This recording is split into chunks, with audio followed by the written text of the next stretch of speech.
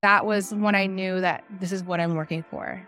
I'm working to create these opportunities where they didn't exist before and to really help other people support their families and to have this connection with my father's home country. Welcome to Make Good Fashion, the podcast that's all about starting, launching, and growing impactful fashion brands. I'm your host, Jasmine Rennie. Before I start today's episode, I have a very special announcement, so listen up. And that announcement is that the Make Good Fashion shop is now live. So what do we have in the Make Good Fashion shop? Well, I'm glad you asked, friend, because we have all of the things. We're talking a sourcing directory of over 200 fashion industry manufacturers, vendors, and suppliers that you can access in one click. We also have cost sheets that will help you calculate the true cost of your garments and tell you exactly how much to price them for. We also have budget so that you can keep all your finances in orders and so much more. So make sure to head over to makegoodfashion.com/shop. I'm also going to include a link in the show notes along with a promo code that you can use to get 15% off of your first purchase. You guys, these templates are essential and things that every fashion business should have. So make sure to head over to the Make Good Fashion shop so that you can tap in and get yours today. Hey friends, welcome back to the Make Good Fashion podcast. Today, I have the privilege of interviewing Xiomara of UnoEth. UnoEth is a father-daughter handbag business that sells the most beautiful leather handbags and accessories. They hail from Northern California, but all of their goods are produced by artisans in Ethiopia. In today's episode, Xiomara takes me through the journey of how her and her father created this beautiful brand as an homage to her father's home country. We talk about how she was able to get gritty and raise capital for the business in only a couple months, and her motivation to build a brand with a greater purpose than herself. You guys are going to be so inspired by this episode. It's real, it's authentic, and so encouraging for anybody on this entrepreneurial journey. So without further ado, here's my conversation with Xiomara. Hey, Xiomara, how's it going? Thank you so much for being on the podcast. Hi, Jasmine. I'm doing amazing. Thank you so much for having me. Amazing. Okay, so I want to hear a little bit about your background. We all know that you are the founder of UnoEth, this beautiful bag company, but I want to know how you got here. I heard that you used to work in corporate America before this, so tell me how you landed on being a handbag designer.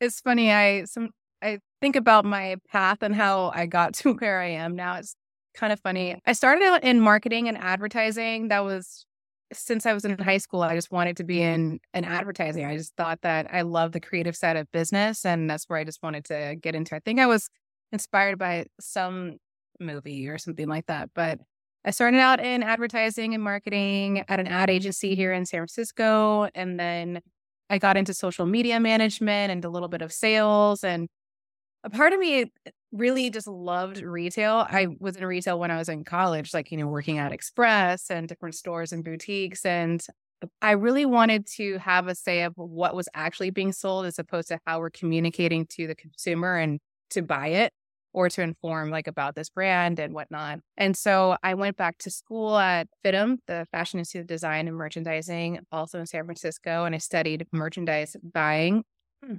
and the retail side or the business side of retail. And after that, I worked for Pottery Barn. I started out in their email marketing as a planner, and then I switched over into merchandising and assistant buyer in textiles. And from there, I learned so much. It was such a fast-paced environment and in home decor. And during that time, my dad went to Ethiopia, where he's from, and he got me a leather messenger bag as a gift. And I was like, oh, this is perfect. I can carry my laptop and commute from Oakland to San Francisco every day, because it's a long commute consisting of taking a casual carpool with a stranger and then walking a mile to work and then back and then taking the subway back home. So it was really great to be hands-free. Little did I know that this leather messenger bag would cause so much attention. I would get stopped on the sidewalk, at a coffee shop, on the subway, at work. Everyone asked me where I got this bag. And I was like, oh, it's handmade in Ethiopia. My dad got it for me as a gift. It was custom made by this artisan. And they're like, oh, that's so cool, so cool. And everyone kept asking me about this bag. And I talked to my dad. I was like, hey, Dad, like, the people keep asking about this bag. He's like, babe, me too, me too. And he's like, we should start a business. I'm like, I'm working at this very demanding corporate job. I'm styling on the side for Stitch Fix and trying to buy a house in the Bay Area, which is super competitive. I don't really have the time to do all of this. And he's like, okay, okay. Another like month like passes by, still compliments, questions. And at that point, we had friends and like some of my coworkers ask, hey, when's your dad going back to Ethiopia? And I'm like, I don't know. I think in a couple months or so. And they're like, we place a pre-order for that bag. And I'm like, a pre-order with who? Like, I don't, this company doesn't exist. What are you talking about? So I told my dad, and he said, babe, I really think that we should try. We should do this. And I was like, you know what? Fine.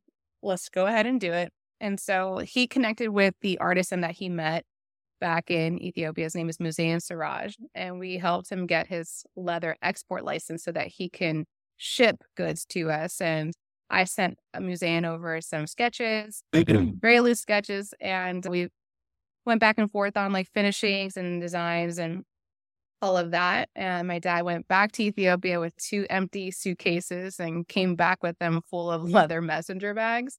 Oh my And gosh. so we had about 15, 20 pre-orders for this company. And we gave them back to everyone who had ordered, shipped them off. And I started getting emails from people that I didn't know. And the subject line said messenger bag. No Hi. way. Hi. I know you don't know me, but I'm friends with Shannon. I'm friends with so-and-so, and I love her bag. Can you please, like, how can I place an order? I'm like, okay, this is getting out of control. So I was like, you know what? Forget it. Let's just go ahead and just do a quick photo shoot. I'll set up a website on Shopify. Like, I basically already do this for a living as a merchandiser, and all of our business was mostly online. So I already work with the e-com teams. I'm like, this is already something that I do in my every day. So why don't I do this for fun? And so February 2015 is when we officially launched and online. And then we did pop-ups every other weekend here in the Bay Area, both in Oakland and in San Francisco.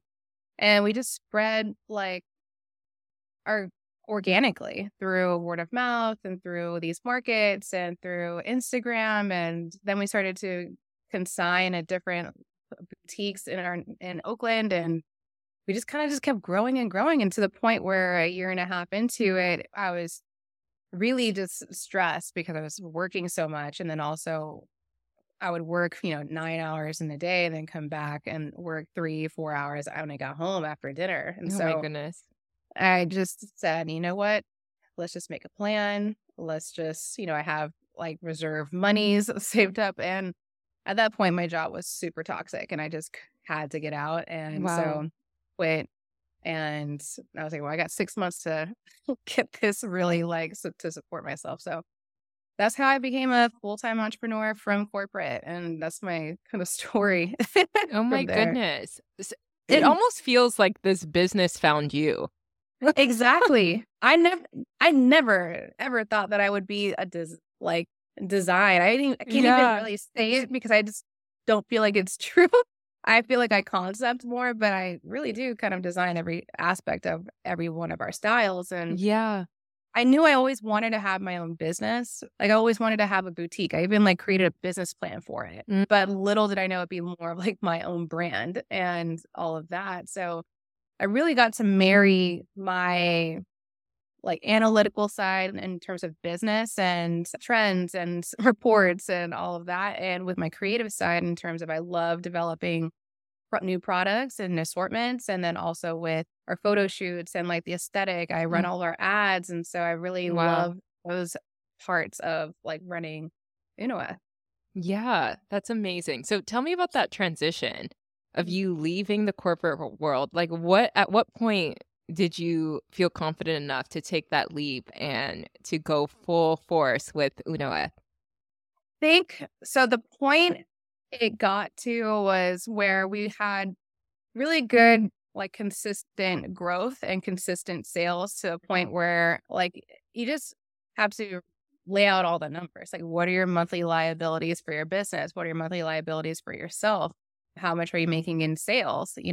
And when you see a consistent curve and a consistent trend, I'm like, okay, I feel confident that we can fulfill this and keep growing. That's how I knew I could take that leap. And because I had like 6 months of savings, I'm just like, okay, well, I'm going to do this. I'm really Yeah. going to put my good old college try. And if I don't, then I can go and get another job. Like, I'm very employable. Yeah. So that's how I knew that once I saw the plan of like, in terms of numbers, I felt more secure about that. Yeah. But I will say not a consistent check is very like nice, like feeling in terms of like security. So I was really battling between that and whatnot.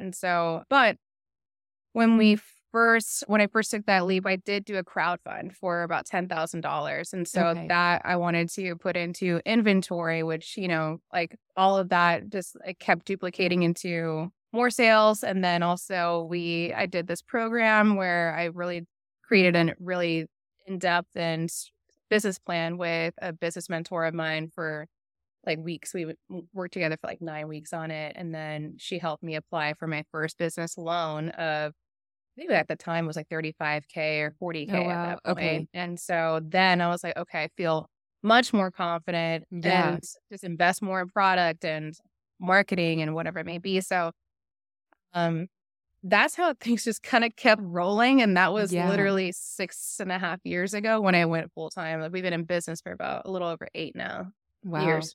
It's Hmm. amazing. Okay, so I Thank want to you. talk more about the fundraising because Yeah. that's a major challenge for a lot of businesses, a lot of fashion Hmm. businesses, especially Hmm. because it takes a lot of capital to build a fashion business. Yeah. And I mean, it depends on how, where you're starting. You can start small and, Hmm. not invest so much, but you need Hmm. capital, period. So Yeah. you talked about fundraising through Hmm. crowdfunding and through obtaining a small business loan. So can you tell me a little bit about the process with that? What Sure. crowdfunding site did you use? What was your Yeah. experience with that?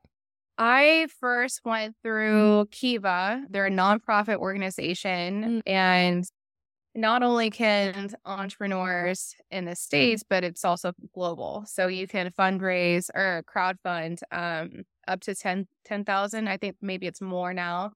And you have to do an application, and then there's like two different steps or so. Like by your first week or so, like there's 30 days that you have to raise this money. It's okay. like the first week or two, you have to get at least 25 of your network to contribute at least $25 towards your crowdfund. So you would have Um, to basically market this to your mhm. community. Oh yeah. Oh Yeah. yeah.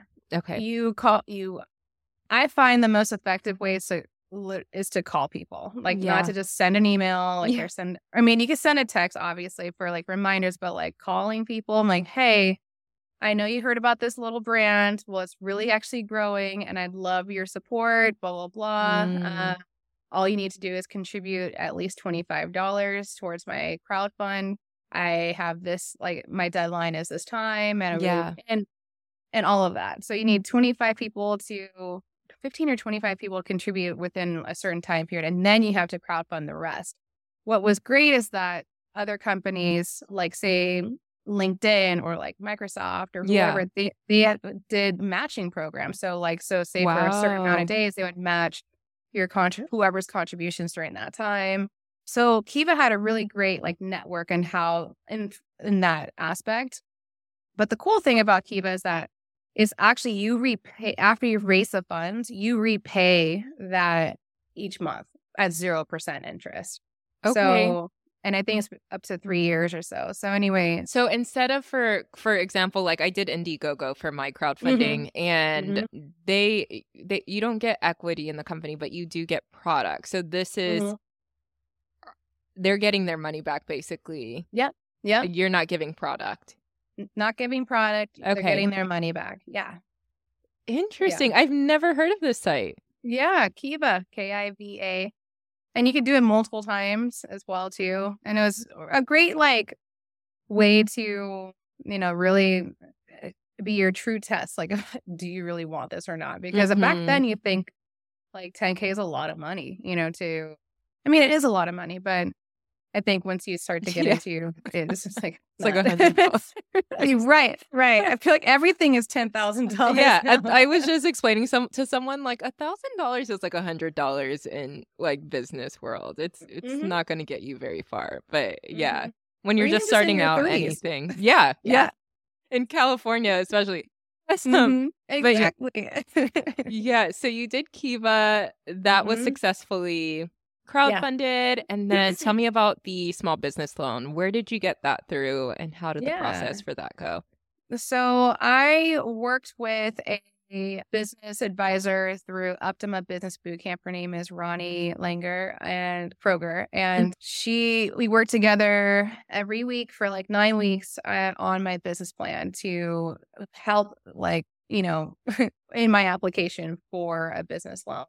So we worked on that together tirelessly, and I felt really sound and really confident in it.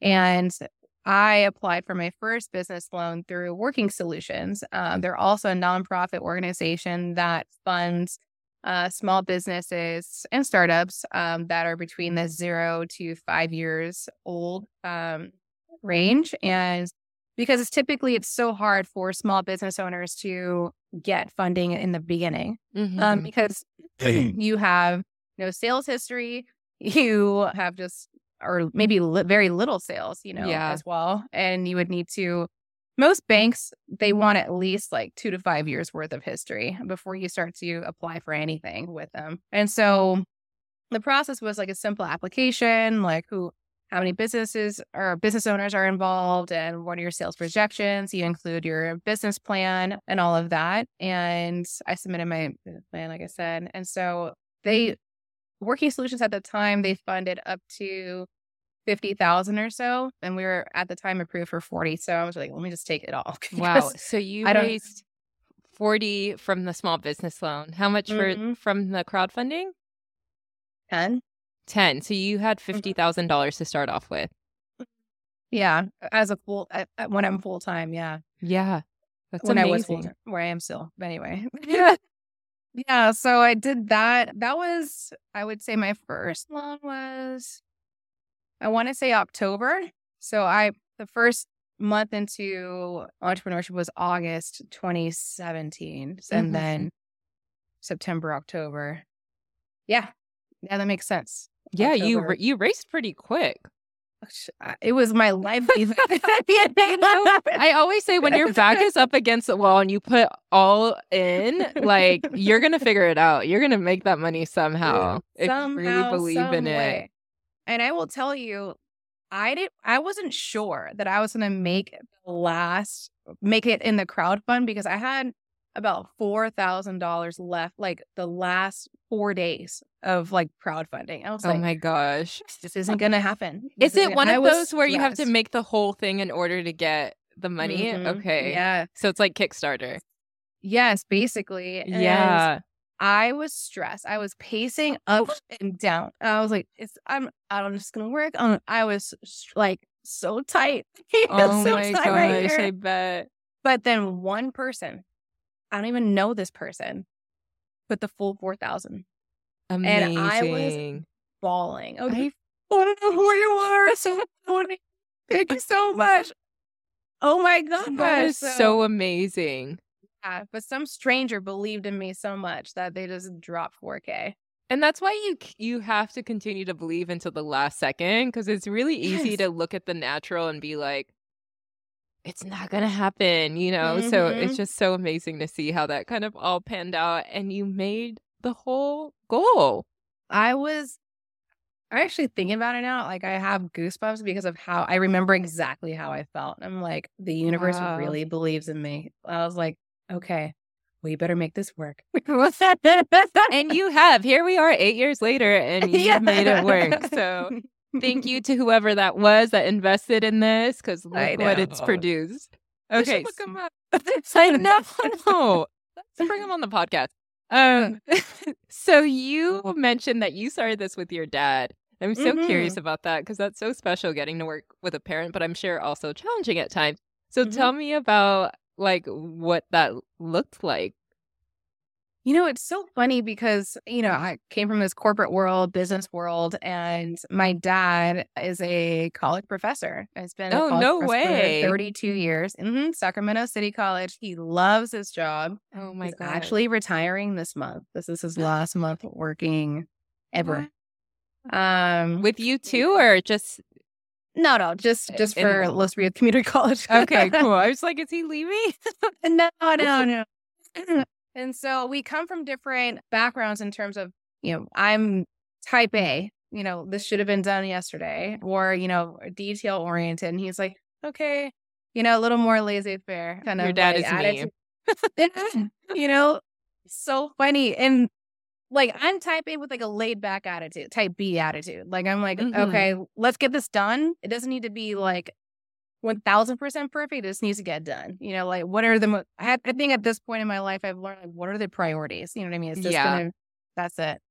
Um, anyway, I had to learn how to, I think just communicate, it's just like Mm. you're communicating with your parent on a totally different level of, not just father, daughter, like family style. This is like, okay, business partner style. Like, hey, I need you to do X, Y, and Z, blah, blah, blah. He would have to, I guess, he would have to like, he's not a very like a conflict kind of guy. Like he's just, I would rather avoid it like the plague. And so, I guess he would get kind of scared to like give me some bad news. Like, hey, like our vendor wasn't able to deliver on time or, something along those lines. And sure, I get pissed, but so I had to really learn how to communicate like my frustrations in a much more subtle kind of like way as opposed to like an emotional way that you would if you're just talking with your dad. Yeah. And so I had to learn. So I would say the first 2 years, it took a lot of like,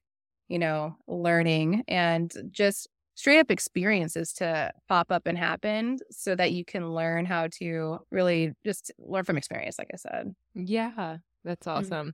But I So love tell working with him though. It's just, he's so supportive and he takes no mm, credit. Like, this was his idea. My idea. This was his idea. So yeah. it's just kind of like, sir, like, oh, but you do everything, babe. I'm just here for support. I'm here for the shows. I'll talk to the vendors. Like he's literally like created and like that whole foundation for us. And Yeah. that's about it. So He maybe just he won't take it. prefers to be like in the background. It's Oh like you yeah. said, his Oh personality yeah. is very laid back and Mhm. yeah. That's Hates awesome photo though. shoots. But he does so well in them. He's such a natural. Oh, I love it. That's awesome. Okay, so tell me what you guys did after raising that 50K? Did we say Yeah. 50? Yeah. Hmm. So what was your first step when you got that money? Did you know exactly where to invest it right away? Did it go right to production? Like what did you take that and I do? I definitely divvied it up mostly to inventory so that we can have that in order to just make sales. Yeah. And then we invested into marketings and also just for just general operations like these application booth fees that were really the pop-ups were mainly in the beginning, probably like 90% of our business, so we had to keep popping up and going and all of that. So just general operations on that end. So inventory and operations was just it because at the time I didn't have a studio. I Hmm. didn't have an employees. I did partner with opening a store with two other business owners the following year. So just, yeah, it was mainly just product and operations. Okay. And how many styles did you start off with? Did you start And smaller or like oh what did yeah. your Oh collection yeah. look like in the I think we beginning? had Well, we had our Sheba tote, our Tilak messenger. I think were we doing buckets back then? I think when we had like maybe a wallet and a bucket backpack. We had like 4 styles and like maybe 3 colors or so. Yeah. So that's how we started. It was just very like minimal and like the tried and true like essentials for everyday kind of wear. Yeah. And now I think we're at like 100 different SKUs. Wow. How did you start with those though? Did you have any proof of concept with the styles that you ended up producing? Did you have feedback on those? I know the messenger you off the bat was like a fan favorite, but what about the other styles? Yeah, the messenger was the still tried and true even till this day. The Sheba tote was just something I'm like, well, okay, not everyone wears a messenger bag. Like you may think that this is more of like a masculine kind of style or whatever it may be, but everyone wears a tote. And totes are probably definitely one of our top selling styles.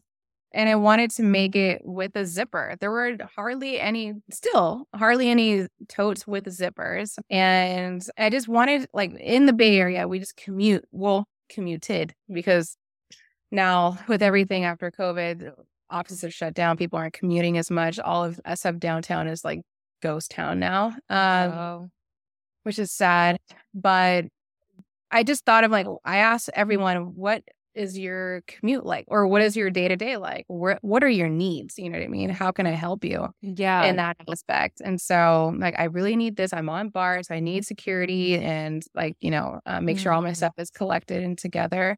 And then some other people were like, hey, I need 2 straps because I have back issues. So backpacks, perfect. Okay. So those were the things we kind of focused on. And then once people basically had those items, like, what else do you have? I'm like, crossbodies. Okay, let's get into that. Like, oh, I need a wallet with this. Okay, let's do a wallet. We would also even like pick up, my dad would go and pick up a lot of different like random styles from different artisans in Ethiopia too, and just try them out and see how people felt. We even had what was really popular, headphone holders. Interesting. I didn't know that was a thing. Oh my God. Like, do I need a headphone holder? Well, now that we have like AirPods and stuff, right? So you would basically just like wrap it around like the headphone holder, and it had just like a little snap, and just kept it like close together like this. Yeah.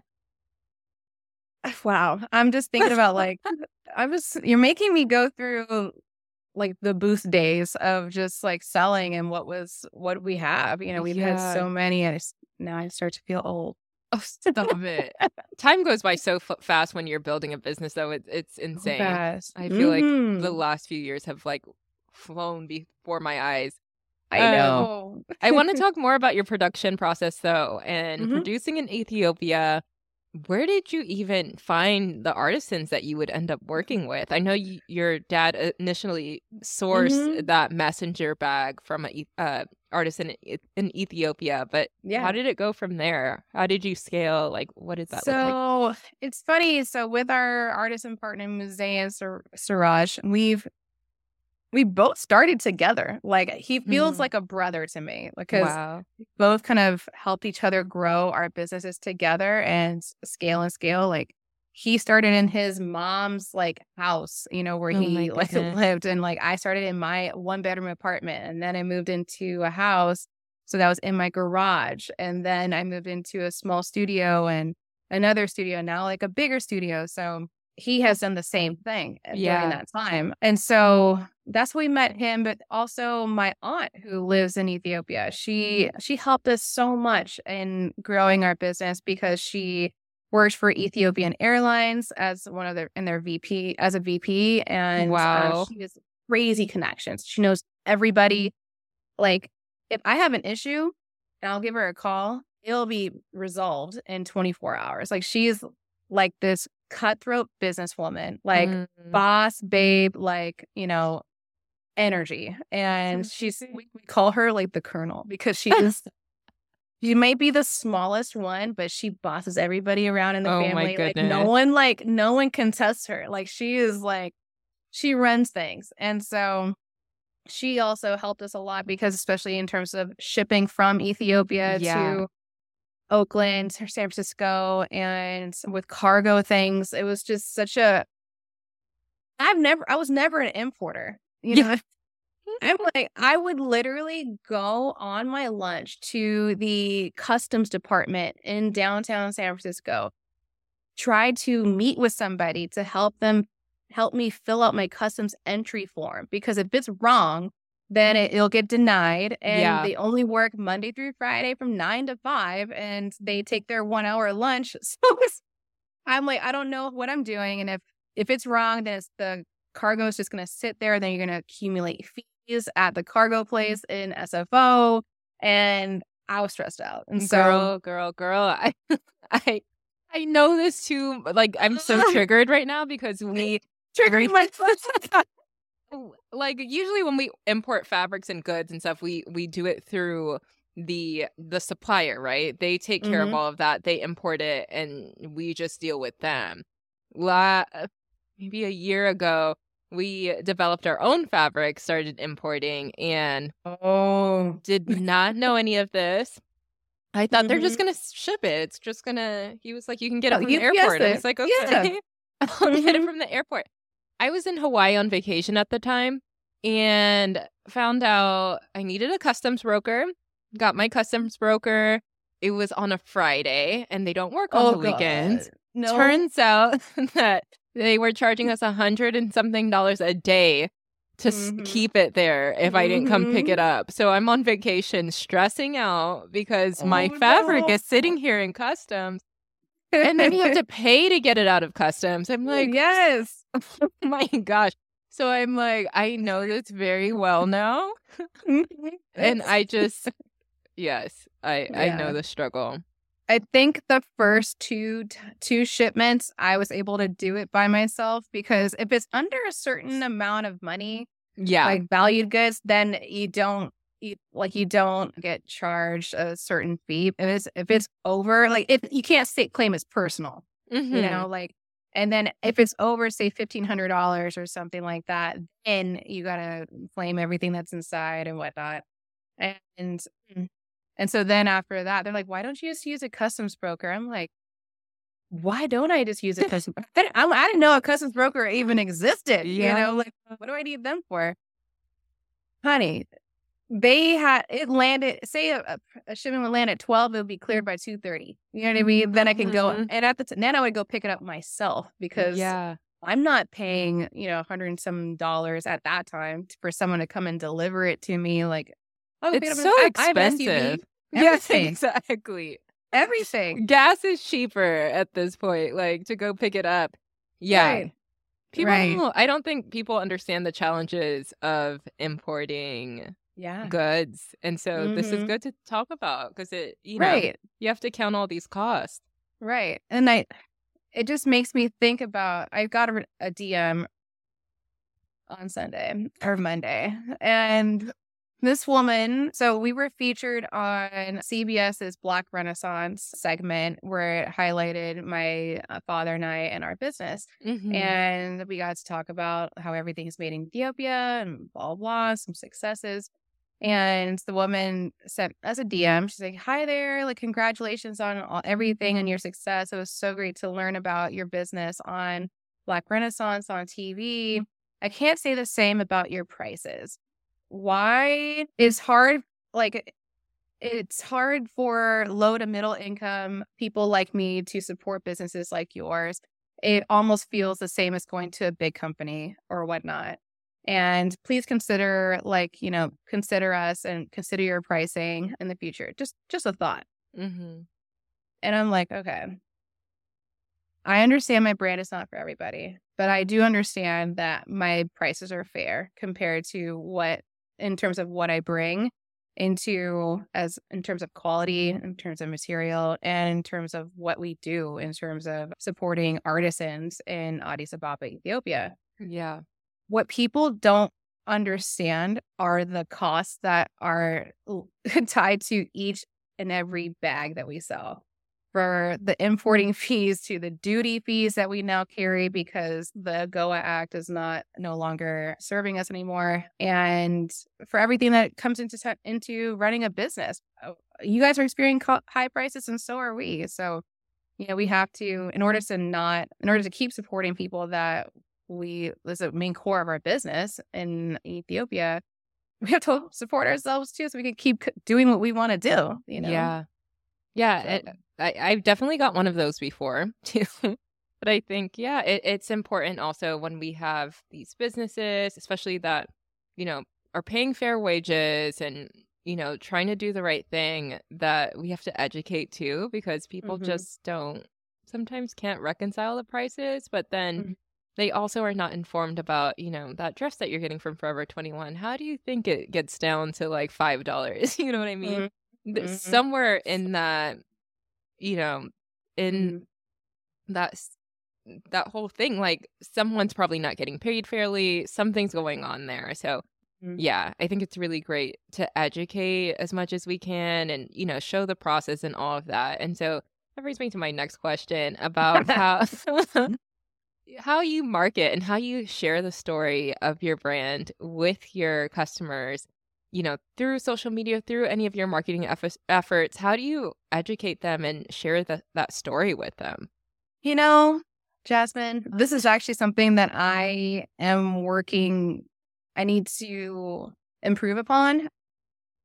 I've always led with the product in terms of, this is a great bag. It's leather. It's handmade in Ethiopia. We support artisans. Those are the top 3 things that I advertise in on Instagram, on our website, and those 3 things make it kind of simple. And I need to do a better job at advertising our story and how we got started, because I've always remembered that facts tell and stories sell. And people may not remember all the facts, but remember the story. They remember how the story made them feel. Absolutely. And I want people to remember our story when they're carrying our bag, and when they could tell the same story to other people who ask about the bag. And so I'm going to do a better job at it, but I definitely in all of our communications, there's a handmade, there's a made in Ethiopia, there's an artisan made, there's those keywords all throughout our pages. And it's something that we need to emphasize more. And I think I've always just been a little more shy about it. And I don't know why, but thank you for bringing that up. Yeah, no, I think storytelling's so important for purpose-driven brands and brands that are, doing good. People need to know what the background is. And I think, like you said, that emotional tie to it, people really get invested in, and it really moves people. And I think it even allows them to want to share with other people and want to spread the word. And that's free marketing for you. So yeah, we need to start becoming more so of storytellers, less of sellers. Right. That's exactly how this brand started. It was through, Instagram just started. It just came out during that time. So we weren't popping then. But people met us in person, my dad and I, at Treasure Island Market, or Second Saturdays in Jack London Square in Oakland. They met us that way. They got that firsthand feel and smell of our product, and also just to hear our story. And we, as you know, how much we have to repeat our story all day long when we're selling in person. So, so I think, and they take a card, they take a flyer, they buy something, or they tell their friends, and whatever it may be. So that part for me is something I really want to focus on for this year. Yeah. Okay. Awesome. And tell me about so you mentioned being on TV recently. It was CBS, right? Yeah. Which is amazing. Tell us about that opportunity, how that came about, and how brands can do a better job at promoting themselves and getting these TV spots or getting press mentions to kind of increase sales and awareness. I am very lucky that all of our press people have sought us. I I'm not, this is another thing that I'm working on, Jasmine, is to get out of my own way and to like create these opportunities. I've been blessed with the opportunities to be featured on Insecure. I literally received an Oh my email from gosh. Shiona Tarini and her team for season 4, and they said, "Hey, we want to feature your brand." They were talking about, oh, these are the main characters. I'm like, I know Insecure. I know my favorite show. What do you guys want? I'll send you anything. Oh my gosh. So Shiona chimed in and like listed the different styles, and I was like, okay, great. Overnighted it to them. They received it. They sent everything back, and maybe a month or two later. So I don't know what was actually used, and I didn't know until we started watching the show. And it happened to be at the height of the pandemic, like in Perfect. April. Right. And we got to advertise, post about it. And, Shiona Tarini posted our stories as well, too. And Wow. it's just kind of like during that time, I didn't have any inventory because it was all sitting in Ethiopia, like waiting to get shipped. The whole bottleneck of like shipping. Oh my gosh. It was a It nightmare. was a nightmare, absolute nightmare. I had products ready to go. They were supposed to arrive in March. They didn't arrive until June. Oh my gosh. I was not making any money because of this pandemic and because of lack of inventory. I was like, I need to find a job. I'm going to quit this business. Like, I didn't know where I was going to go. So as soon as it dropped, we posted about it. I'm like, hey, you can get a pre-order, get on our pre-orders. So that's also being resourceful. You know what I mean? As an entrepreneur. Gotta get scrappy. Figure it out. Scrappy. Scrappy is like my middle name sometimes. And so during the pandemic, it was just a lot of, support Black-owned businesses. I mean, you and I were on this analytics report, like an internal analytics report for sustainable Black-owned brands to watch. I don't know if I feel like I sent that to you. Anyway. I'm like, wait, what reports? There was so much in 2020, honestly. Like, I know. There was this internal report that listed you, me, my friend Taylor, and several other Black-owned Taylor J. brands. Yeah, Taylor J. Black-owned brands, sustainable brands to watch. And also Brother Vellies was on it. So it was like wow. It had a whole trend analytics of like, it had our followers. It had like a bunch of internal industry things. That's and amazing. I found out about it because there was this wholesale company wanted to partner with us. And he's like, yeah, you were on this list. I was like, excuse me? He's like, yeah, you're this report. I was like, okay. And you were on it. So. Oh, cool. Well, I'll resend it to you. Find it. There was so much press around that time. I honestly don't know, but. Oh, yeah. Marie Claire, like. Yeah. It was nice. I want to touch on something you said, though, because you were just saying that, you've just been blessed with these opportunities, which I do believe you have been, and, believe there is favor in that, all of that. But I also believe that in order for us to be blessed, we also have to take steps of faith and put things in order and be in a position where we can be blessed, right?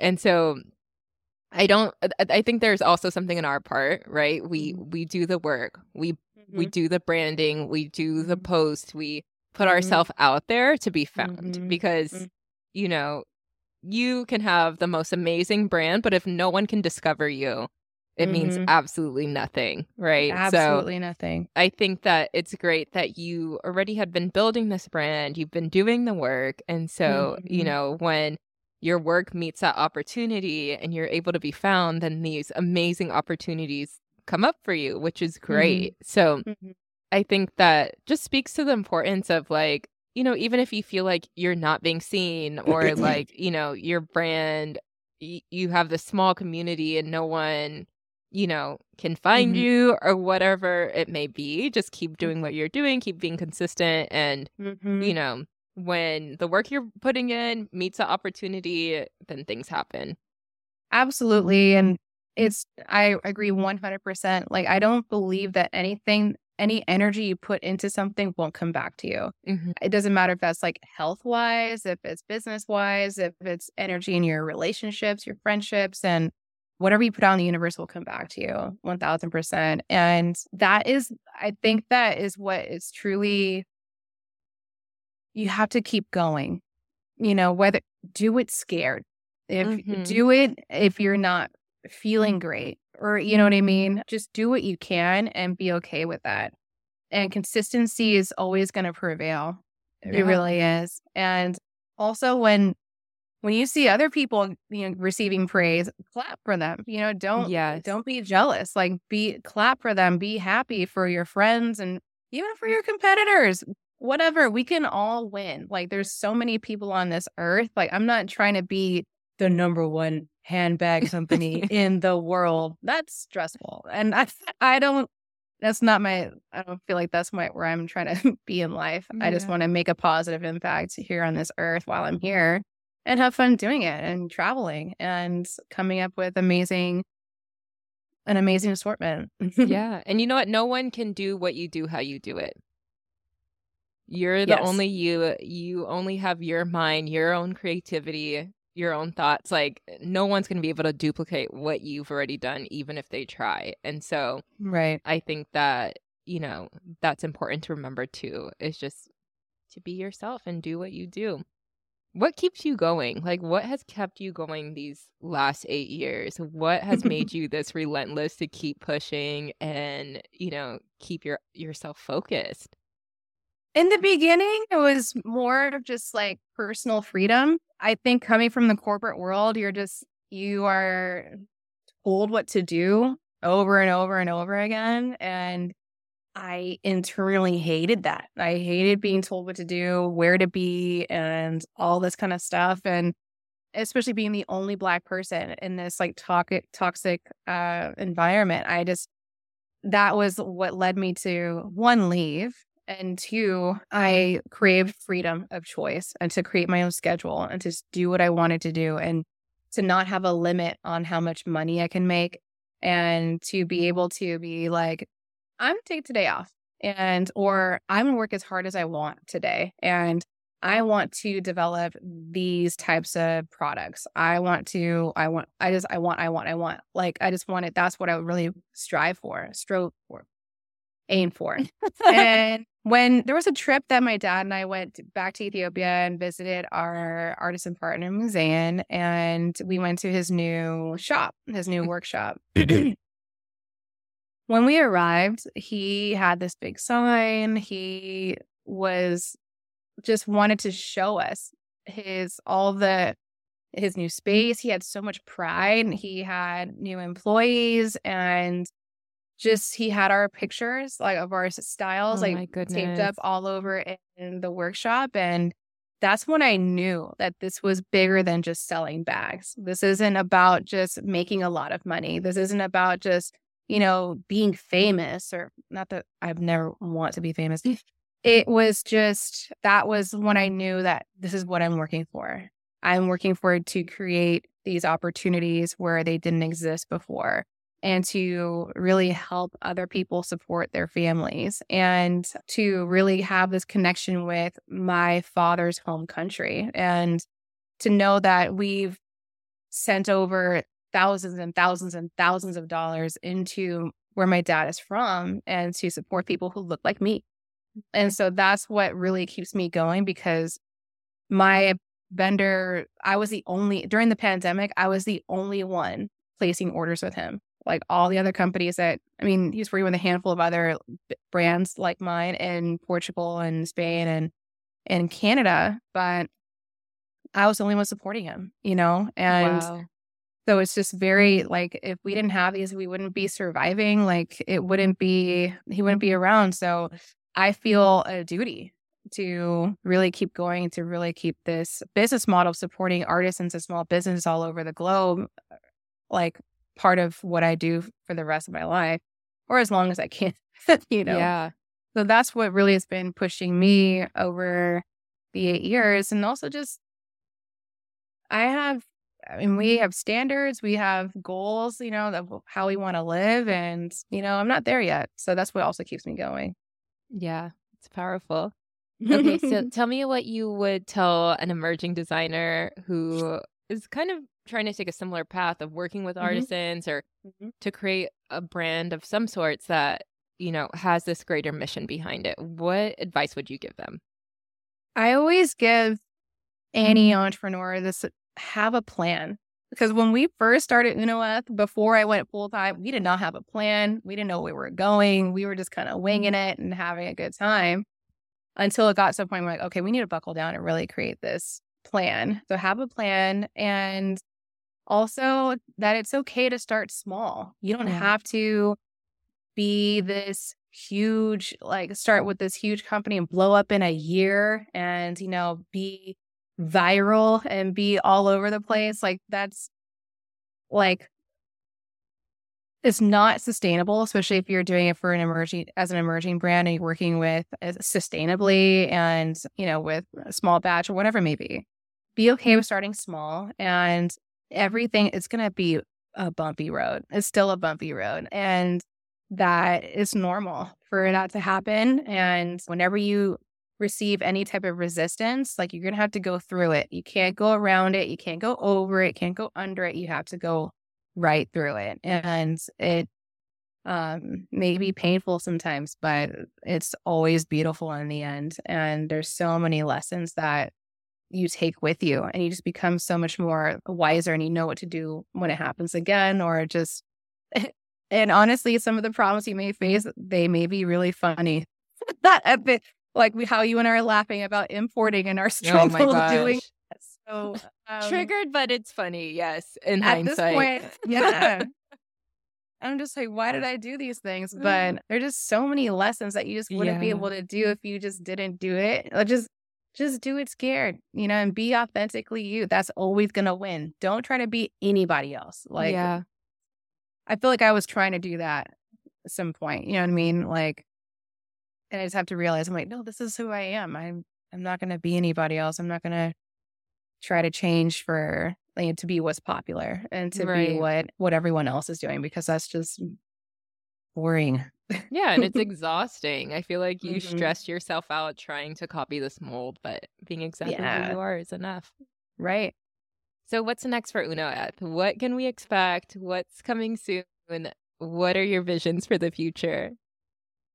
So I am so excited that we are going to be launching our home line at the end of this year, Ooh. late fall, early holiday. I love home decor. Obviously, I came from home decor before I came over here, and that is going to include woven goods. We are partnering with an amazing weaver in Addis Ababa, and they have these amazing cotton hand woven blankets and throws and robes. And so that's part of our woven collection and pillow covers. And then we're introducing a candle that we're working with a Black owned perfumer. Amazing. Like I wanted to do one, I'm obsessed with candles. Like I don't Yes. know who is. I probably spend a little bit too much money on candles. But so Black owned brand here, based here in Oakland or in the Bay Area. And so we're working together to create a scent that smells like our studio. Oh, I Um, love it. so it's funny because every time like we at a pop-up, people would comment like, oh, I love the smell of leather. And at this point in my life, like I am so used to the smell of leather. I just barely smell it. And plus post having COVID last year, I'm like, my sense of anything has kind of gone awry. Yeah. And so it's going to be a combination of leather and Palo Santo, because I always light that in our Yum. studio. So it's going to be a nice and smooth. We're working on a scent now, and so we're launching that. And then also some leather pillow covers. We have done leather baskets in the past. We sold out, so we're relaunching those in different colors and styles. And so that'll be at the end of this year, and some other wholesale partners that are still in the works too. So I'm excited for that end of this year. Yes, love it. Okay, so I want you to end this episode by telling me what you have been most proud of from your journey. For me, I am most proud of my resilience. I think I've often looked back at all the things that I've endured, both personally and through business.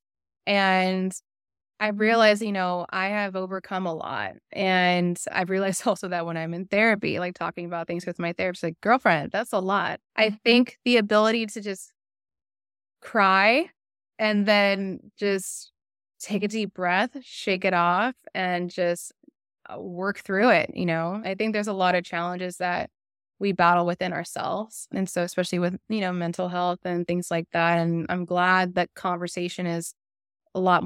topic is a lot more popular, and anxiety and depression they're very real things that a lot of people experience. And now we have actual names to them, and people are able to identify it more and are open to talk about it. But so just the resilience to keep going and through the thick of it, find the beauty. I think that's very important to recognize what you're surrounded yourself with, and that there's beauty in everything. And just the ability to focus on the most positive things and in the middle of all the negativity. And so I commend myself for just pushing through it and not giving up. And because I feel like I wouldn't be giving up on myself. And that's one thing I will never do, is to give up. Perfect. So tell me where people can find you, where people can shop UnoEth. Give us all the handles. All the handles. So you can follow us on Instagram. It's at UnoEth, UnoEth. I'm also on UnoEth too. So it's at XIOMARART, CMRT, and our website where you can buy all the things. It's UnoEth.com, UnoEth.com. We do free standard shipping on orders over $50. Go buy something right now. See, that's Hurry marketing, you guys. You got to give us all of the information. Perfect. Thank you so much, Xiomara. It's been so great talking to you and just hearing some of the history behind your brand, how you got started, all of the good stuff. Thank you so much for sharing with us. No problem. Thank you so much for having me. Thanks for tuning in to Make Good Fashion. I hope you found this episode helpful and inspiring as you build your fashion business. Please be sure to subscribe to our podcast, and if you enjoyed this episode, leave a review. Remember that building an impactful fashion business takes time and effort, but it's so worth it. So keep pushing forward, and don't forget to make good fashion.